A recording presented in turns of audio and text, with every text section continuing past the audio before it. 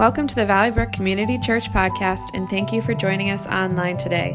You're about to hear a sermon from our current series, The Book of Judges. In this series, we'll walk through the Book of Judges and let it shine a light into the muddy waters of human rebellion. These stories are some of the most bizarre and interesting stories found anywhere. They're not just historical curiosities, they are glimpses of humanity as applicable today as they were back then. The stories reveal a God working above and through the chaos to bring redemption. We hope you find this podcast meaningful. We'd love to hear how God is touching people's lives.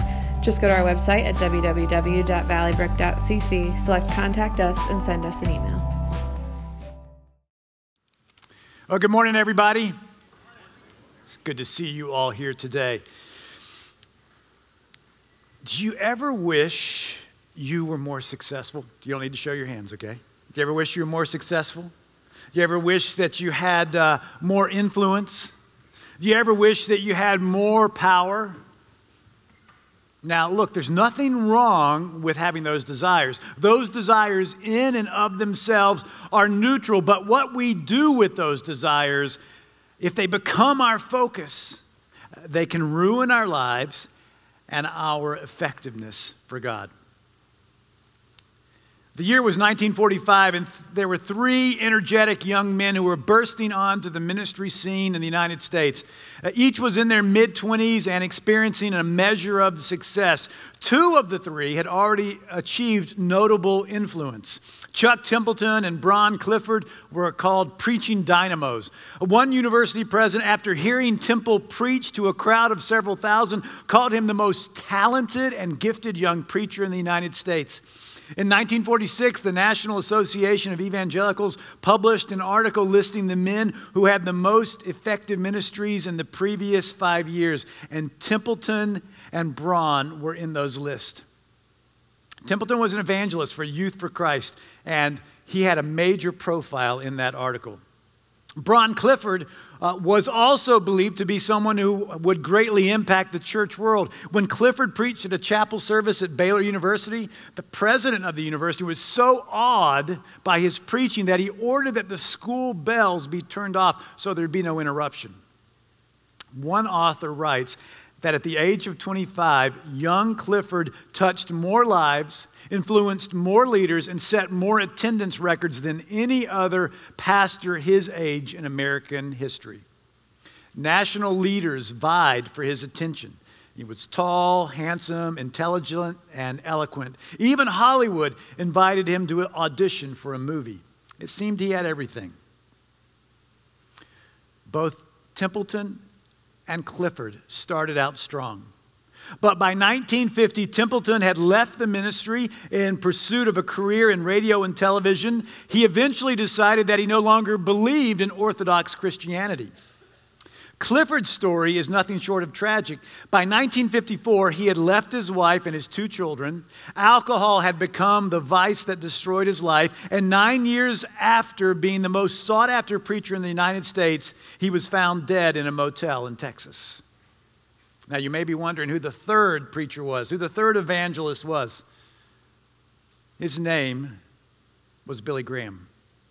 While Templeton and Clifford were enjoying their successes, Graham was establishing boundaries within his personal life in ministry that would ensure the longevity of what he was doing.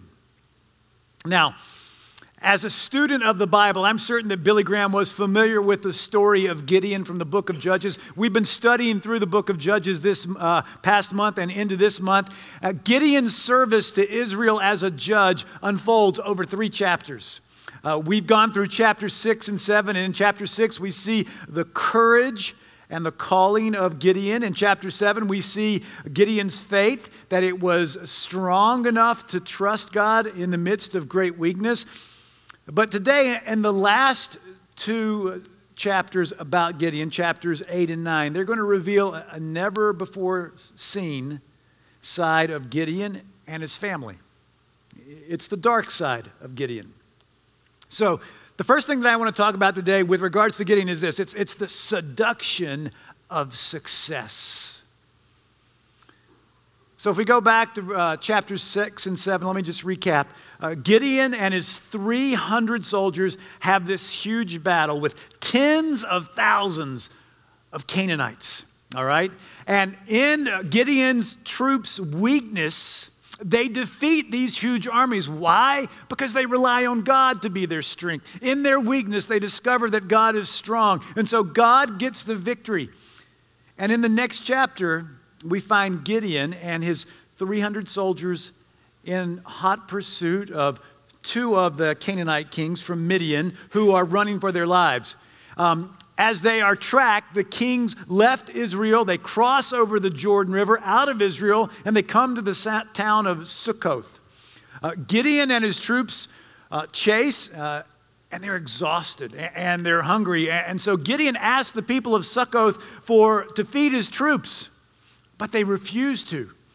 Now, commentators will say their refusal probably wasn't because they didn't like Israel. It was more likely that they wanted to stay neutral. They didn't want to help Israel and then have those kings regain their troop strength and come back and punish them for helping Israel. So they were just trying to not support anybody in the midst of that. But in response, Gideon promises to punish the people of Sukkoth when they catch the kings. In the very next town they come to, it's called Peniel, the same thing happens. Gideon asked for help, the people refused, and Gideon promised to punish them. Now, honestly, Gideon's anger does make some sense. Gideon and his troops were exhausted and hungry. You know what they call that? They were hangry. That's right. You ever been hangry? Yeah. You know, when you're tired and when you're hungry, you get hangry. So that's what's going on. But it turns out that really they're more than hangry, especially Gideon, because they eventually do catch the two kings. They return to both Sukkoth and Peniel, and Gideon makes sure that they punish the people of both of these towns, killing many of them. Now, you got to say, what's going on here? I mean, why did Gideon hurt and kill so many innocent people? Because the punishment doesn't fit the offense. It's at this moment that we have to pause and ask ourselves, are we seeing a crack in Gideon's character? Has the success of the previous battle, has it gone to his head? Now he thinks he can do anything at will. So when Gideon returns to Israel as the victorious leader who's defeated tens of thousands of soldiers with only 300, he's famous. And he's the victorious general returning from war, even though we know that God wanted to make sure that he got the glory and not Gideon and the 300. And he's seen as the savior of Israel now. And in fact, the people want to make him their king. And this is what we read. The Israelites say to Gideon, "Rule over us, your son and your grandson, because you have saved us from the hand of Midian." Now, this was exactly what God said could happen if Gideon and the people of Israel relied on their military troop strength. God said the people would boast about winning the victory instead of recognizing that God would do it. So God prophesied that the people and their leaders would say they defeated the enemy, not God. He prophesied that, in other words, that Israel would stop worshiping and honoring God for what he had done, for saving them, for being their savior in this battle, and they would turn to a human to be their savior. But this is how Gideon responds. Gideon says, "I will not rule over you, nor will my son rule over you. The Lord will rule over you." Now, we all want to say, "Yes, Gideon, that's the right response. You go, Gideon." God gets the glory for the victory, so God is the king. God will rule over Israel. But in the very next breath, this is what we read. "I do have one request, though, that each of you give me an earring from your share of the plunder." And the people said, "We'll be glad to give them." And there the crack in Gideon's character now becomes a fissure. He has been seduced by his own success, by his own fame, and now by fortune that's come with it. And he asks for gold, and the gifts make Gideon a very wealthy man. Seduced by wealth and success, we read this. Gideon made the gold into an ephod, which he placed in Ophrah, his town, All Israel prostituted themselves to worshiping it there, and it became a snare to Gideon and his family. So do you see what Gideon's done? He's done what the Israelites had done years earlier when they made an idol out of gold and they started worshiping it. And now Gideon has done the same thing. He's made an ephod. Now, what's an ephod? An ephod was part of what the high priest of Israel wore in the tabernacle, the temporary temple that was located in the town of Shiloh. So this was where the Ten Commandments were kept. This is where God was worshiped in Shiloh, and only the high priest wore that ephod, and that ephod was used to discern God's will for Israel in times of crisis. Now, when Israel asked Gideon to become their king, they're rejecting God. They're rejecting God as their Savior, and they're taking matters into their own hands, and they're making their own Savior. They're saying, Gideon, we want you to be our Savior. We want you to be our king. We want a human king like all of the other nations have, instead of letting God be our king and our Savior. Now, the success of the battle had turned their heads away from God to be their Savior, and now they were following what all the other cultures were doing, having a human ruler. When Gideon decides to take that gold and make an ephod, this is what he's essentially doing. He's setting up in his own hometown a rival place of worship of God Almighty. He wants to encourage people to come to him for guidance, to see his hometown as the place where God can be found. Gideon has used God to consolidate his own position instead of using his position to serve and be used by God. And in doing so, he's turning Israel away from God. Gideon leads them away from God, and as the chapter closes on Gideon and his life, we see that he's become completely seduced by his own success, and he's led Israel away from God.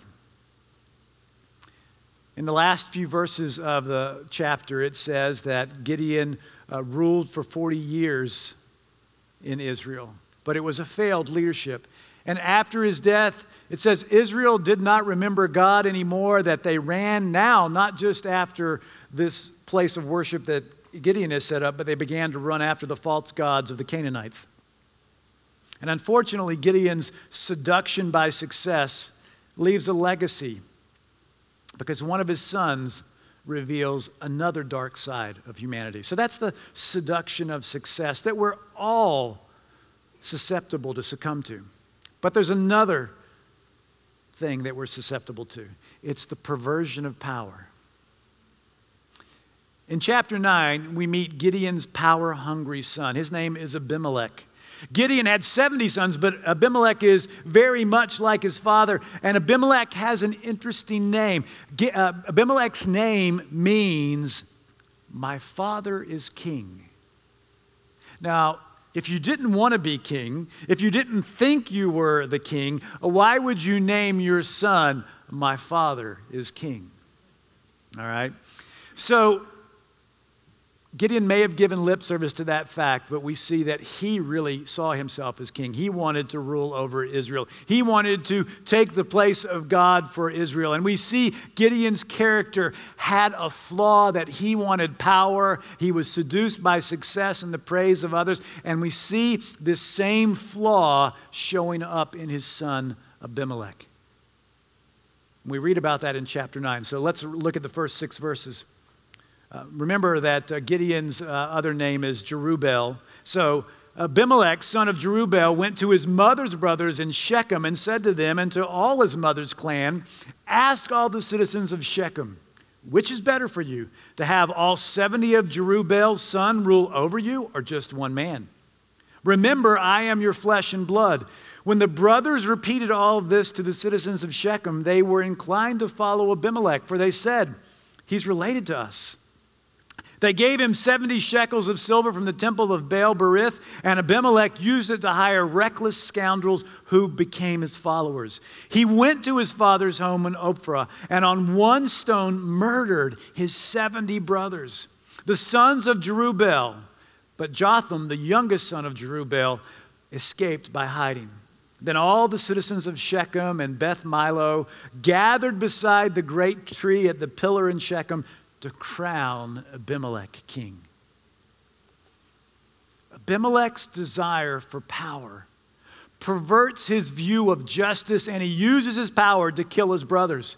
Having killed almost all of his rivals, then Abimelech, who saw his father as the king, now allows himself to be crowned as the king of Shechem. Now, on a side note, remember the brother who escaped. His name was Jotham. This is interesting. Jotham's name means the Lord is perfect.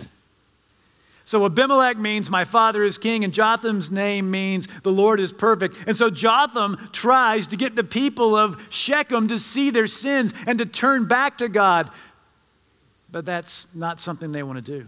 They want a human king, and they're not changing their minds, and they're not going to repent, and they're not going to turn back to God. And under Abimelech's rule, life in that part of Israel begins a downward spiral as animosity grows. It grows between Abimelech and the people of Shechem, and they begin to fight with one another, and Abimelech fights to keep his power at all cost. Abimelech was so power hungry that not only did he kill his 70 brothers, he also killed many of the people of Shechem. He even went out and poured salt over all of their fields so that it was ruined and no crops would be able to grow there. And then he kills 1,000 people by setting fire to the building where they are all hiding from him in.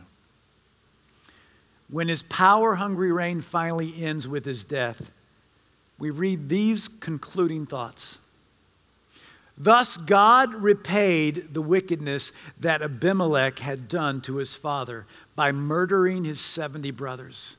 God also made the people of Shechem pay for all their wickedness. The curse of Jotham, son of Jerubbaal, came on them.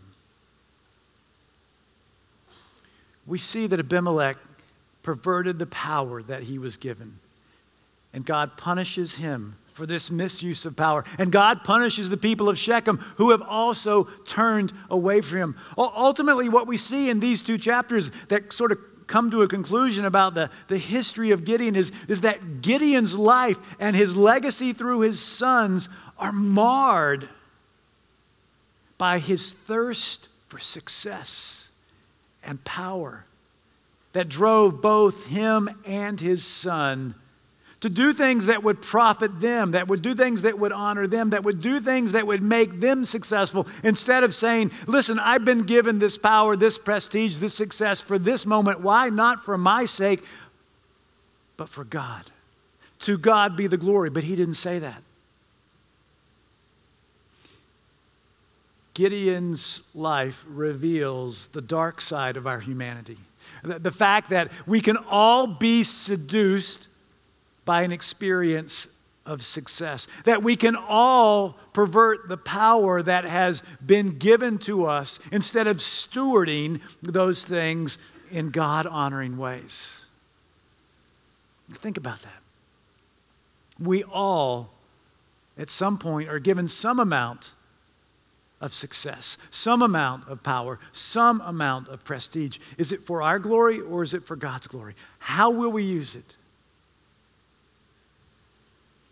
So I'm going to jump from the story of Gideon to our story. I want to talk about the calling of a Christ follower. Israel needed a king. They didn't need a human king like Gideon. They needed God to be their king. They needed a king who would be loving and caring and help them move in the direction that would be best for them. But they forfeited following God as their king. And they followed a failed human being who was susceptible to seduction of success and the perversion of power. As I said, all of us are susceptible to those two things. But we've been given a king who is Jesus for us to follow, who is our Savior, who will save us from our own sinfulness and from our own mistakes. In fact, he serves us to the point where he is willing to die. willing to die for us and for all of humanity. Jesus is the servant leader king who models for us what it looks like both to be someone who has been given power and prestige and success, and also someone who is to be given the glory and the honor. Let me remind you what we read in the book of Philippians about Jesus. Paul writes, "You must have the same attitude that Christ Jesus had. Though he was God, he did not think of equality with God as something to cling to. Instead, he gave up his divine privileges. He took the humble position of a slave and was born as a human being. When he appeared in human form, he humbled himself in obedience to God and died a criminal's death on a cross." Scripture says we're supposed to have that same attitude. When we have that attitude, we put success in its right position. When we have that attitude of a servant, we put the power that's been given to us in the right perspective. It says Jesus did not think that equality with God was something to cling to. It says he gave up his divine privileges and he took the humble position of a slave. And he was born a human being. He experienced everything that you and I experienced. But he wasn't seduced by earthly success. He didn't pervert the power he was given because he knew that God had sent him on a mission. And that mission was to make sure that we knew the way to God. And the only way that we would be able to see that was that our sins would be paid for. And that we would understand that we have a God who is our Savior, who will save us not only for eternity, but will save us from ourselves in this life so that we can live for him and honor him and glorify him. As followers of Jesus Christ, if you're given a modicum of success, if you're given some power, if you're given some prestige, if you're given something, think of it this way. How can I use this to serve God like Jesus did? How can I use the leadership gift to be a servant leader, to point people to God? How can I use the financial blessings that God has given me to further his kingdom? How can I use the success in my job to care for my employees or the people I work for like God cares for me? How can I use what's been given to me for the glory of God Almighty? You know, we've been given so much in life, and it's God's calling on us to leverage the blessings that we've been given for his glory. Now, the problem is we sort of fall into a comparison trap. Well, he's got more than I do. She's got a greater leadership gift than me. But here's the deal. Accept what you've been given. Use it for the glory of God. That's all God asks of us, is to leverage the gifts, the blessings, whatever God has placed into our possession, leverage it for his glory, for his kingdom, not for your glory, not for your power, not for your prestige. We're supposed to consider Jesus, and that needs to be our attitude of how we use what God has blessed us with. Unlike Gideon, Jesus didn't see himself as equal with God. He gave up his privileges. He took the position of a slave, and he obeyed God's will. And in doing so, he secured our salvation. He secured salvation for anybody who would say that I believe in Jesus Christ and want to follow him. Jesus explained his attitude this way. In the Gospel of Mark, we read these words, "Whoever wants to be my disciple must deny themselves and take up their cross and follow me. For whoever wants to save their life will lose it. But whoever loses their life for me and for the gospel will save it. What good is it for someone to gain the whole world yet forfeit their soul? Or what can anyone give in exchange for their soul? If anyone is ashamed of me and my words in this adulterous and sinful generation, the Son of God will be ashamed of them when he comes in his Father's glory with his holy angels." There's so much there. Whoever wants to be my disciple, Jesus is speaking. If you want to be my disciple, you need to deny yourself, and you need to take up your cross and follow me. That's the sign of success as a follower of Jesus Christ. In whatever blessings that God has bestowed on your life, are you taking up your cross, the cross of Jesus Christ, being a servant of Christ in wherever God has positioned you, in whatever place in life, whether you're retired or whether you're active in work, whether you're a student in school or you're using your gifts as a stay-home parent, are you using the influence, the power, the position to take up your cross and follow Jesus? As Christ followers, power and position and prestige should not be something that we seek for ourselves. We should seek to deny ourselves and our personal will, and we take up our cross, which is to follow God's will and follow Jesus. And if God blesses us with power or with position or with prestige, then we should take great care to use it for God's glory and the good of others. In the Gospel of Luke, Jesus tells a parable about servants who know the will of their master, and he concludes with these words: "For everyone who has been given much, much will be demanded. And from the one who has been entrusted with much, much more will be asked." So here's the deal. A lot of us look at our lives and say, wow, I haven't been given much. I haven't been entrusted with much. And let's be honest, that's a self-centered way to look at your life. As followers of Jesus Christ, who live in an affluent nation, in an affluent part of the country, regardless of how much you make and whether you think you made enough, you have been blessed with so much in this world.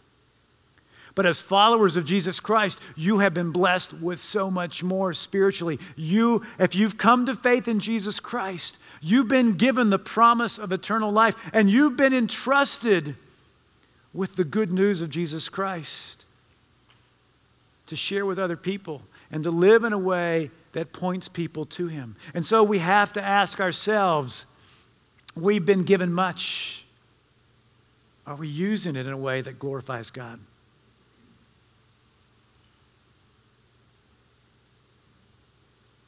This morning I started off with some questions about success and power and prestige. And I told you that story about three pastors, Chuck Templeton, Bron Clifford, and Billy Graham, all who began serving God at the same time. And while Templeton and Clifford were seduced by their own success and they perverted the power of their platforms, Billy Graham was going in the opposite direction.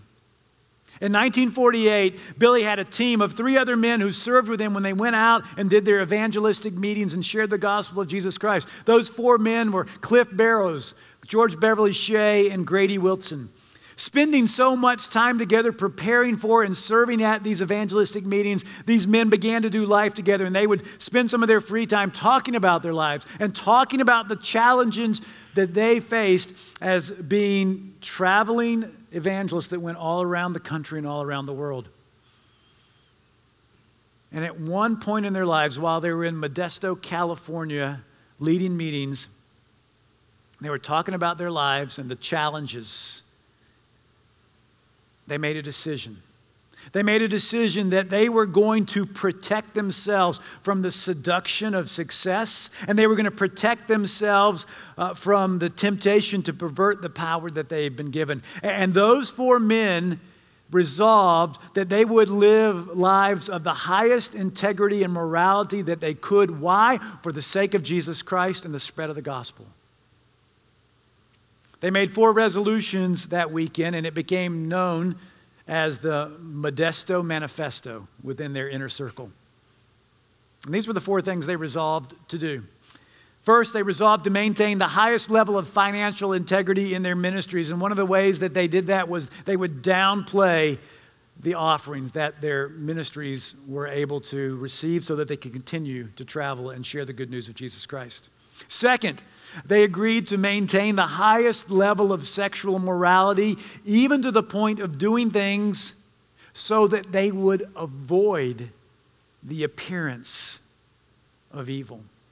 Now, some of you may know this as the Billy Graham rule. It's received some bad press in the past year, but let me share Billy Graham's own words.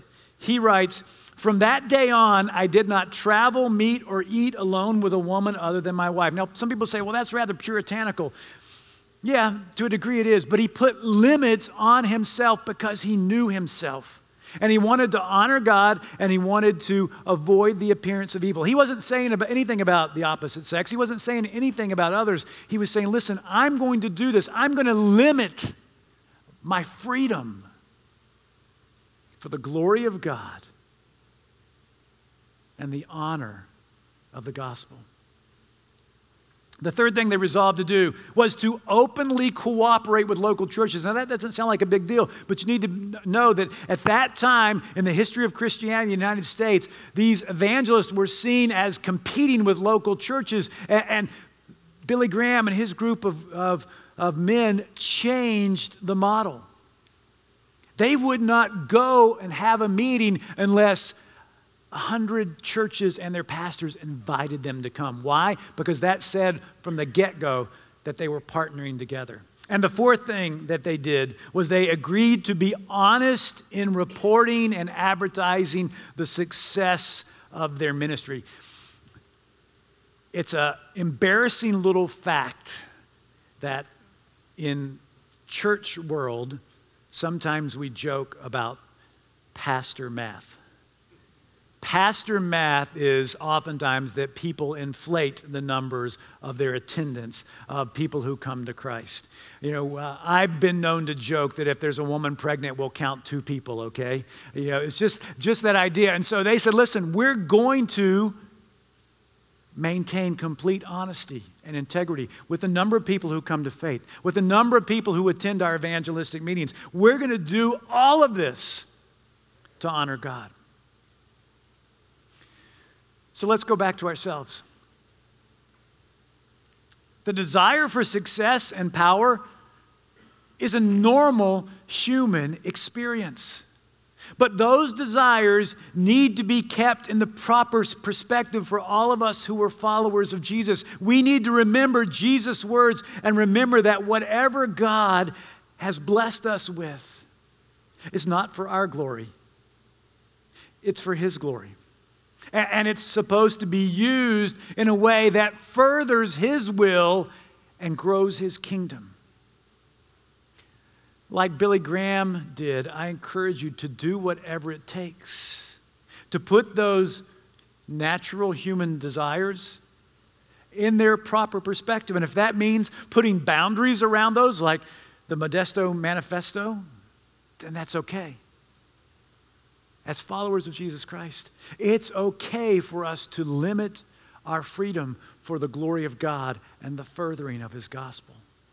Jesus did it for us so that we could be saved for eternal life and to know Him in this life. So I've given you a lot to think about today. So I want to pray for you. And actually, I want to invite you into that prayer time. So I'm going to begin this prayer, and then I'm just going to go silent and let you talk to God about the challenges of being faithful to Him in life. So let's pray. Father, we thank You for the love that You give to each one of us. Lord, we thank You for all that You've done to help us grow as followers of Jesus. And now, Lord, we ask that You would help us be fully devoted followers. That if we have to limit our freedom for Your glory and for Your honor, if we have to put boundaries around our natural human desires for Your glory, Lord, help us do that. So hear our own prayers as we talk about this.